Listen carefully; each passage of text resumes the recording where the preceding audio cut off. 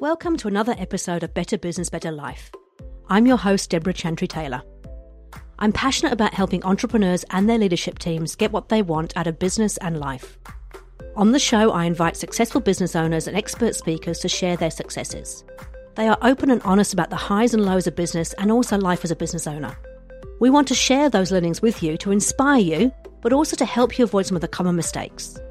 My hope is that you take something from each of these short episodes that you can put into action to help you get what you want, not only out of your business, but also your life. So good morning and welcome to another episode of Better Business, Better Life. Today I am here with Danny Mishek, who is joining me from the US. And Danny is part of a family-owned business called VistaTech, which is a manufacturing business. Welcome, Danny.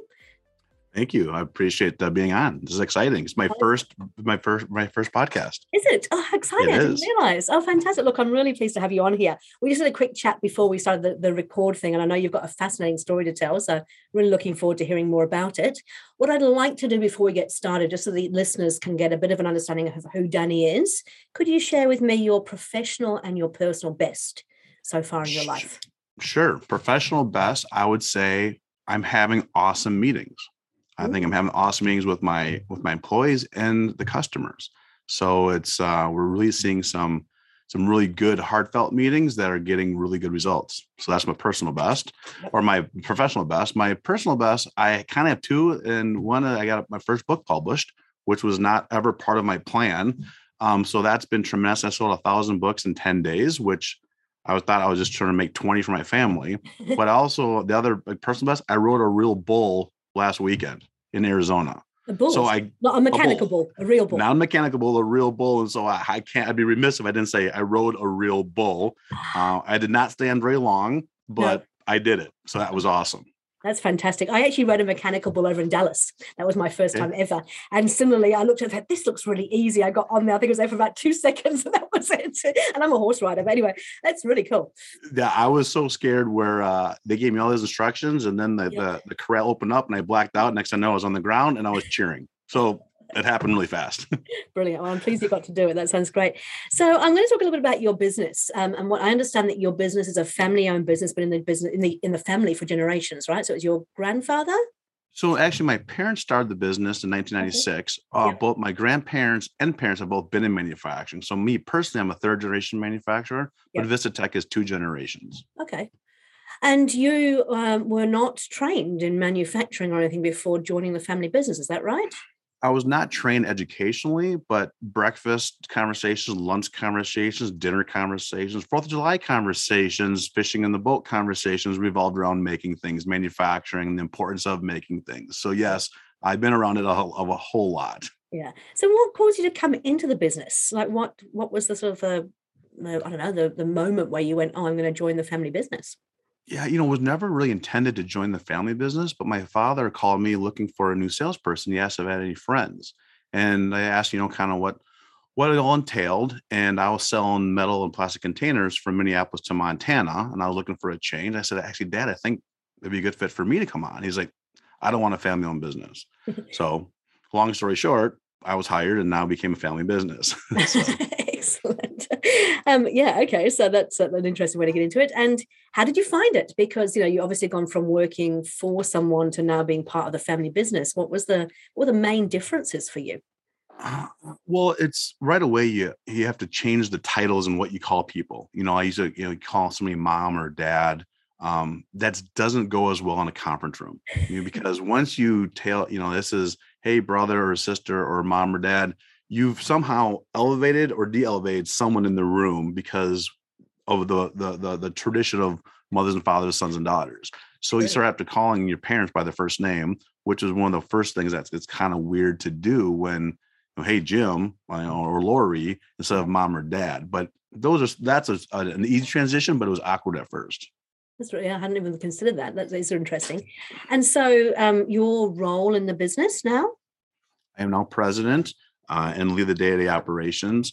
But I have an awesome team that do the sales and marketing, that do the operations, that do the accounting. EOS allows you to get to those three peers, the pillars, to have other people run those for you. That's true. So you are an EOS run company and you've been doing this for 3 years now. Is that right? Yeah, we'll be finishing up our third year in February. Oh, that's fantastic. So why EOS, and how did you come across EOS? EOS was our accountant. He kept mentioning this, and I read the book probably 5 to 6, 7 years ago. But reading the book and understanding, implementing it is different. Yes. So I read it. I love the concept, but I had no way of how do you do it, And so just because you're a good baseball player doesn't mean you're a good baseball manager. And so I might have had a good arm and a good at bat, but I didn't know, what the scheming or the planning was in that. So we brought a coach on when the ownership changed. I became 50% owner. We brought the other family in. We thought it was really good to make sure we understood, and we all understood our four core values, and understand potential business conflicts and how to work through those, and we needed more tools in the toolbox. And this was an amazing way of doing that from that standpoint. Okay. So let's just go back a couple of steps. You brought another family into the business. How did that come about? I just think with the opportunity, my brother and my brother's one still, works here. He's one of my best employees.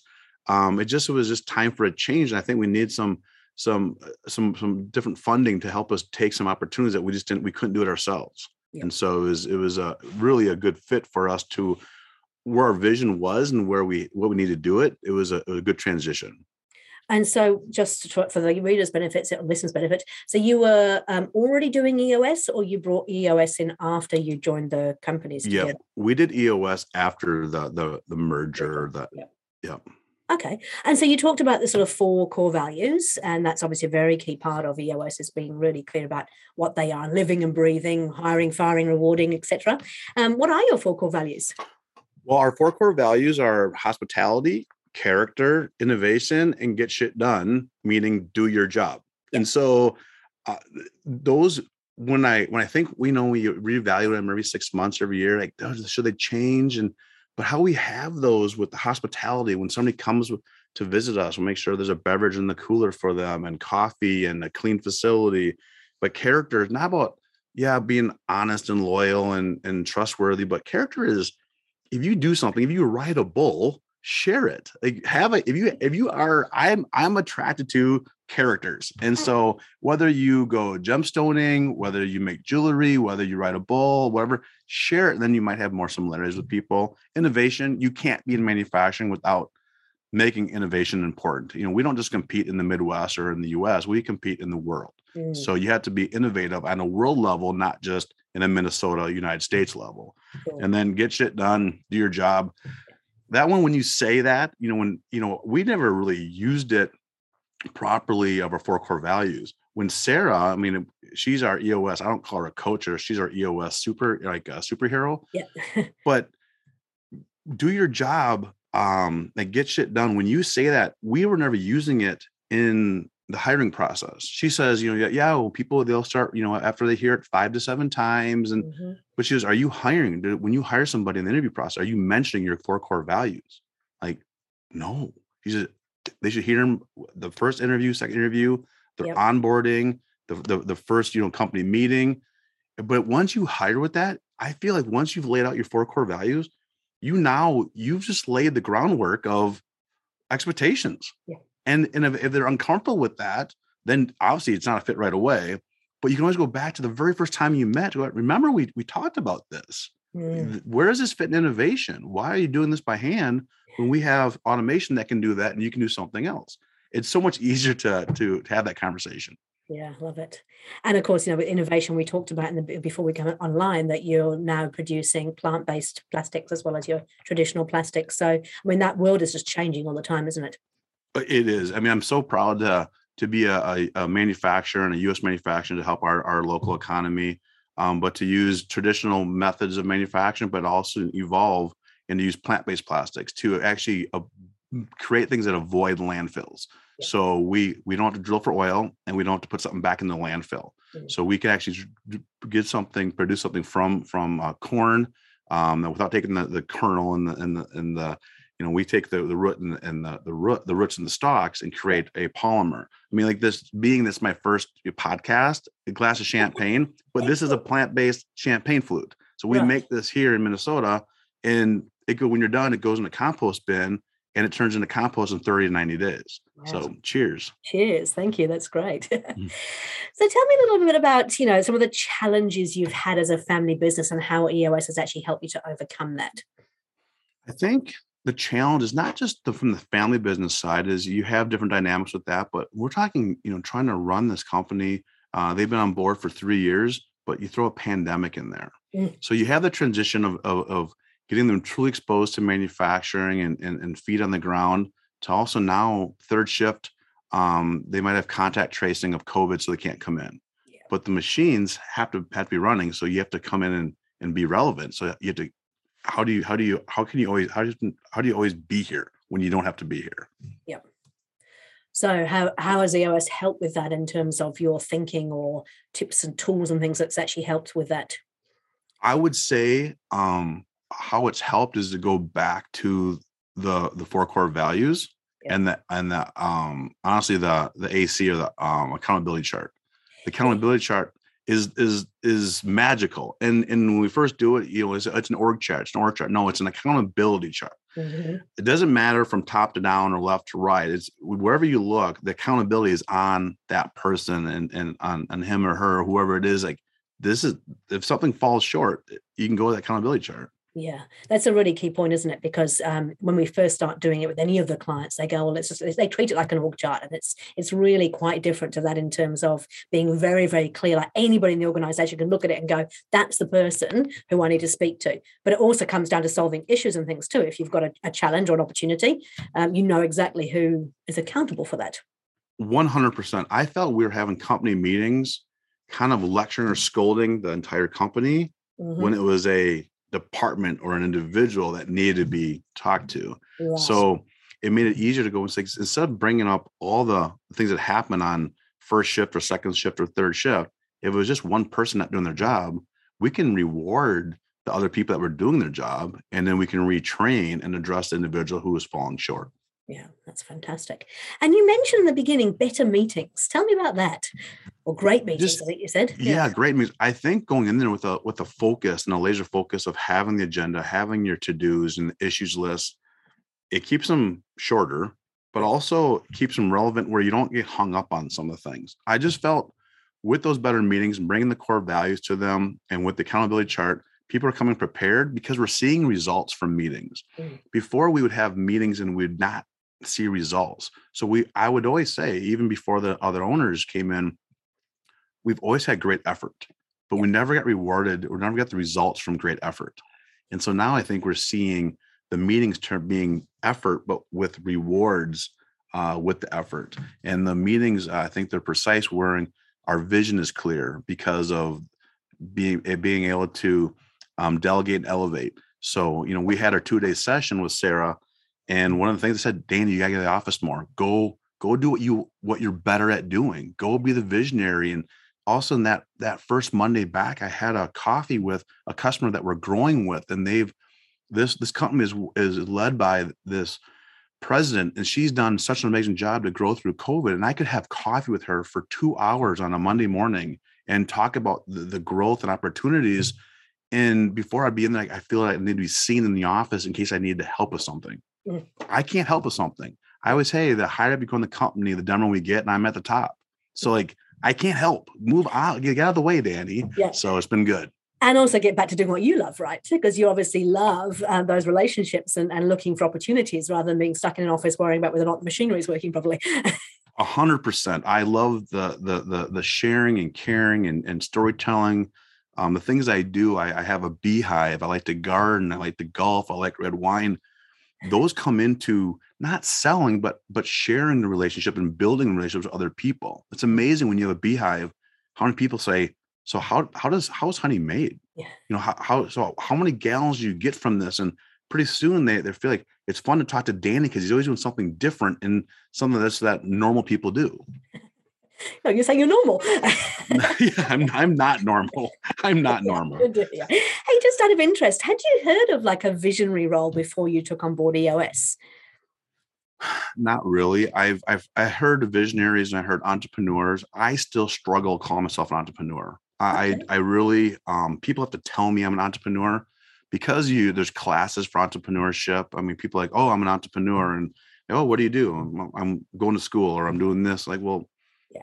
you might want to be an entrepreneur, but what do you have? I have 8 patents, and I don't think I'm an entrepreneur. Well, It's weird. It's almost like I think entrepreneurs have to have like so much more success. But really, to get to this point, you have to fail so often to have these successes. And I have a hard time forgetting the times I failed. Yeah. I hold it on. I almost like a crutch. But really, if I didn't have failed, if I wouldn't have failed at that part, I wouldn't have been up here developing products with plant-based plastics and garden pots you can plant in the ground, and it feeds the roots. Like, these are things that we're working on, but I failed in 2014, the first try at it. Yep. But now I'm bringing it to market this year. It certainly sounds pretty entrepreneurial to me. Yeah, thank you. And you've also, you mentioned earlier, but you actually took on board something completely new this year, and I can see it in the background there. So you had a New Year's resolution. Tell us a bit about that. Well, all my other New Year resolutions that I make have failed because all revolve around losing weight, and I just can't do it. I don't do it, or I don't try hard enough. Yep. But this year, being with the social unrest in Minneapolis and the divisive political landscape of the election and COVID, I just felt the darkness was really coming in on me personally. Mm-hmm. And it was really hard to be locked down, and it was difficult to see people post something on social media that just, well, I care, like, and love some of these people, friends and family. And I was find myself really not liking people. And so I told my wife, I'm going to get up social media for 30 days. And I did. So I woke up next morning on New Year's Day, 2021, and I went to grab my phone, and I'm like, nope, I said I wasn't going to do that. So I found myself with all this extra free time. And so I started to read a couple books. I don't love reading, but I started reading some books, but I decided to finally write a book. And I've always wanted to write a book about the importance of decorating a Christmas tree, at least in my opinion. Yep. And it was fun to put down thoughts that I've been blessed with my family, and as a child with my grandparents and parents. But I want to make sure this was an all-inclusive book, that it wasn't my Christmas story. Mm-hmm. This was like something that everyone gets into the holidays. Once the December 1st comes along, you turn your calendar page and you just see everything already filled, and the stress and the anxiety. But there's so much love and care and sharing and festivities that go with that. Some get overwhelmed with all that. And so to me, I feel like I have 4 children, 2 in college, 2 in high school. And I feel like this was my 1 hour a year that I get a chance to decorate the tree with my kids. Mm-hmm. The kids can't have friends over. They know they have to be home. My wife brings all the decorations out. And as we all have looked at all the ornaments, we say, is there room on the tree? Where do these go? And then people, what are we going to drink? So hot chocolate with big marshmallows, or a bourbon for dad, a glass of wine for mom. And then we fight for the music. Is there going to be a Western country Western music tonight? Or is it John Denver and the Muppets? Is it, gospel music? But when you get all done, it feels like, as you pull up ornaments, every time we travel somewhere, we buy an ornament. Mm-hmm. So you're almost unpacking your life every year, from when you went to Napa Valley, or you went to Barcelona, Spain, or these places you've been, or a first grade teacher gave this to you. And that for that hour, to me, I think it reminds us how blessed we are. Mm. It doesn't matter if you cut the tree down from a farm, you put up from plastic, if it's a fake tree, but your story is your story. There's no right way to celebrate that time of the year, but all I'm trying to do is get people to slow down and to celebrate that time of the year. Actually, it's been really interesting, because we've been in lockdown for a couple of years on and off over in New Zealand as well. And last Christmas, I actually didn't put up a Christmas tree. It's probably the first year ever. And it was because there was all sorts of stuff going on. And now when I hear you talking about this, I remember I'm exactly like you. I buy an ornament for each new family member. Yes. For everywhere we go to. It has to match color-wise, as I'm very anal about that. But, and it's true. There's this real joy when you pull it all out and start to look at those things. And it's like the gratitude of, oh, that's right, we had the most amazing time there. Or, Hermes, our new puppy, joined us last year. And so this 100%. Year I've actually ordered Hermes a bauble, and I'm putting a Christmas tree up. But what's the book called? It's called The Christmas Tree Story. Not very original. But what was fun is I thought my journey was always about writing the book. Yep. I love to share stories. I never really cared about or thought about being an author, but to share the story is more rewarding than actually writing the story. And as I tell people, and in the book, there's little Easter eggs in the book that reflects upon my family or my experience. But there's a story when our kids were first born. I drive by this tree farm, and it's like a tree lot, and they're already pre-cut, and it was called Jolly Jack's. And I drive by there, and we'd have snow on Tuesday, but the snow would still be on the trees on Thursday, Friday, or Saturday. So I know that they weren't cut fresh every day, but I'd see them. And finally, we tried to wait a couple weeks before Christmas, and so we finally go up there and say, "All right, Jack, we need a tree." And I said, "How often are these cut?" He looked at me. He says, "They're cut fresh every day." And I'm like, "Well, I drive by here every day, so I know that if it snowed Tuesday and there's still snow on the tree on Saturday, it wasn't cut today, But he looked at me and said, so every year we'd go back, and he'd always, and my wife would say, "Don't ask him." Say, hey, Jack, how often is this cut?" He goes, "Cut fresh every day." So, but it was like an open lie, but I accepted it, and it was okay. And then the big thing was the person in front of us near the tree top on the top of the car, and Jack would say, "How far are you going?" And the guy would say, "I'm going 7 miles." He said, "I'll give you the 7-mile tie," and always kind of laughed about that. And then he says, "All right, how far are you going, my friend?" I said, "I'm going 2 miles." He said, "Then I'll give you a 2-mile tie." So I was able to put that little story in just a stanza that says this: "A local lot for us, Jolly Jack's was its name. We ventured down each row, no tree was the same. Claim cut fresh each day, which I knew was a lie. On the roof it got home with Jack's 2-mile tie." It was so fun to be able to put a story into just a stanza, but have it be meaning for me. But when I share that story, 9 out of 10 people tell me their story of they went to a tree farm, or they'd go with grandma, or they'll go with dad. And it's so fun because now we're not talking about wearing a mask. We're not talking about vaccinated. We're not talking about political unrest. We're not talking about all these things. We're talking about tradition and a happier time. Yeah. So it's been so rewarding for me to get out of the office because people are doing their job and people are delegating and elevating, and I could write a book. It's been amazing. That is amazing. Hey, I'm really curious. It's going a little bit off topic, but in terms of getting off social media for 30 days, how hard was that? Because I must admit, I've got to the point where I'm getting really quite tired of the stuff that I'm seeing on social media. I know it's doing me no good, but I must admit I'm a little bit, what's the right word? Addicted to my phone, I think is probably the right word. Yes. Yeah. It was difficult, but I would say after 48 hours, I realized what I was missing was nothing relevant. Yeah. I wasn't, because you find yourself scrolling and caring about things you should not care about. Yeah. And so it was hard. So I still now have my alerts off, and I will check it over lunch or in the evening, but I'm not a slave to social media. Now I always felt I had to be, quick to reply if somebody replied to me and stuff. I realized it just doesn't matter. People are not judging you on your activity on social media. Mm-hmm. And so also now I have more engaging conversations with my wife, my family, my employees. But now I need social media to sell my book, but it's managed accordingly. And from there, it's like when I rode the bull and posted on Instagram and social media, it was fun for people to see that, and it was fun to get their comments, but that doesn't define who I am or define who my friends are. Yeah. So you have to kind of put in perspective of like, it should be one of the things that helps you get through life, not the only thing that drives your life. So that makes perfect sense. I love it. Yeah, I must admit, I turned off the notifications on the phone, and even that makes a difference, because that little red circle that used to pop up with the numbers, it was almost like, I have to see somebody's commented or somebody's done something. And even with emails, I know I've done the same with my emails as well. I just think it makes a big difference. 100%. Wow. I'm so pleased for you. I think it's a fantastic, and that's the power, I guess, to my mind, of EOS, particularly in family business, but in any business, is just being very, very clear about who does what, making sure you're doing the things that are the things you are really great at, and freeing up that time to do the things, the other passions in life, because we all have those other passions. 100%. I totally agree. Yeah.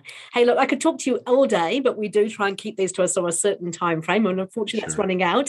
Could you, before we go, share 3 tips or tools or things with our listeners that have really helped you in your life? I mean, professionally and personally, it doesn't matter, but just 3 things that you'd like to share. And then I'd love for you to tell us where they can get the book as well.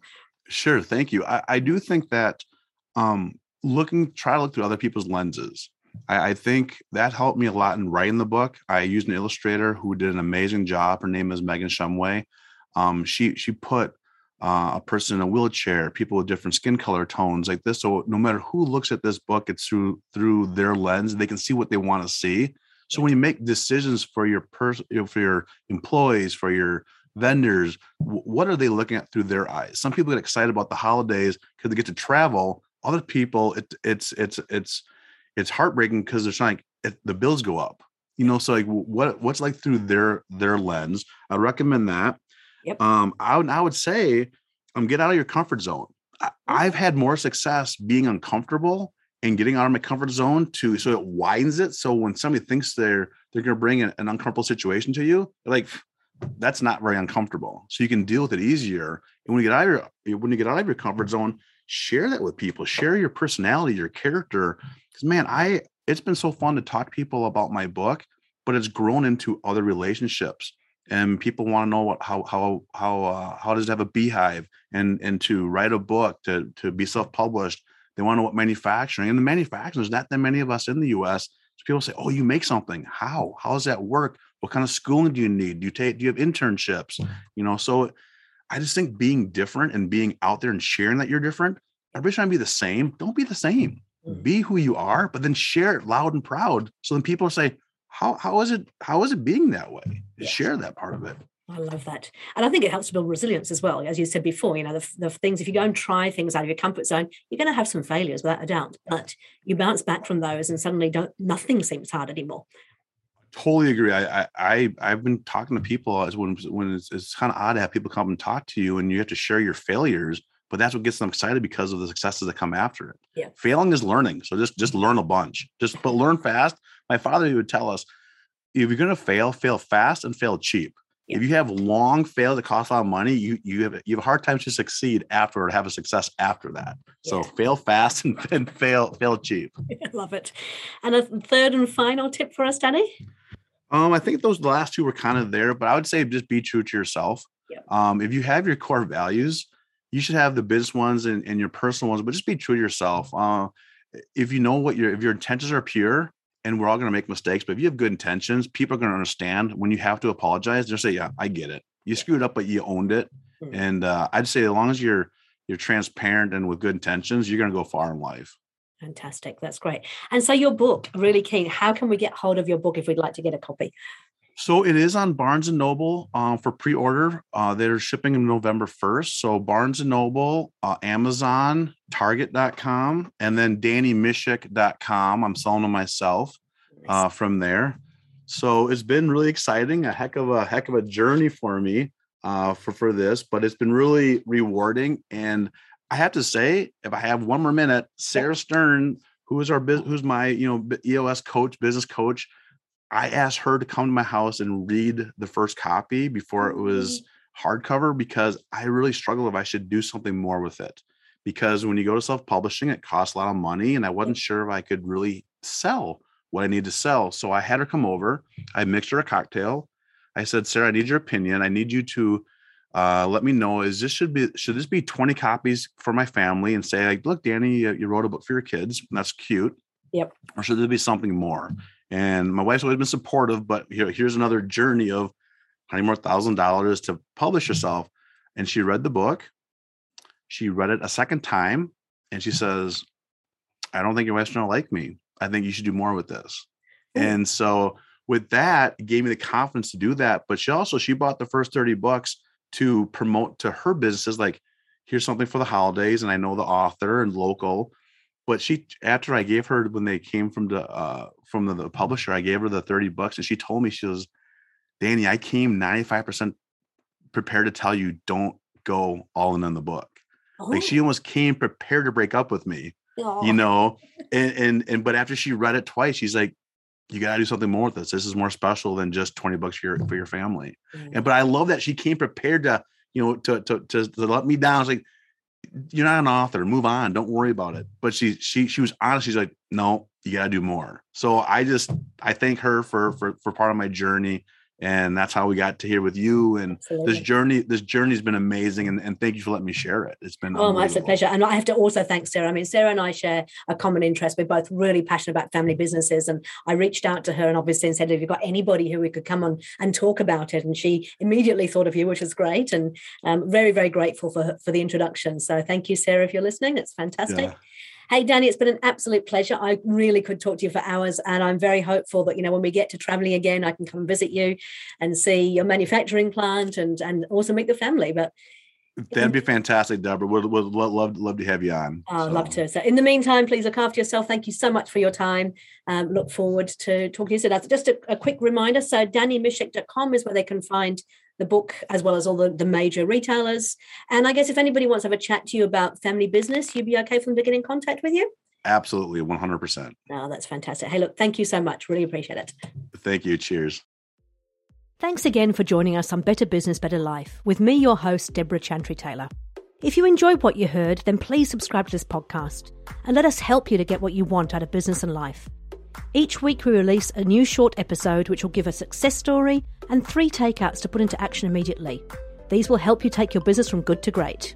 The podcast is also supported by free resources, templates and useful tools, which you can find at deborahchantrytaylor.com. I am a trained entrepreneurial leadership and business coach, a professional EOS implementer, and an established business owner myself. I work with established businesses to help them get what they want. Feel free to contact me if you'd like to have a chat about how I might be able to help you, or if you'd like to join me as a guest on this podcast. Thanks again to NZ Audio Editors for producing this podcast. See you on the next episode.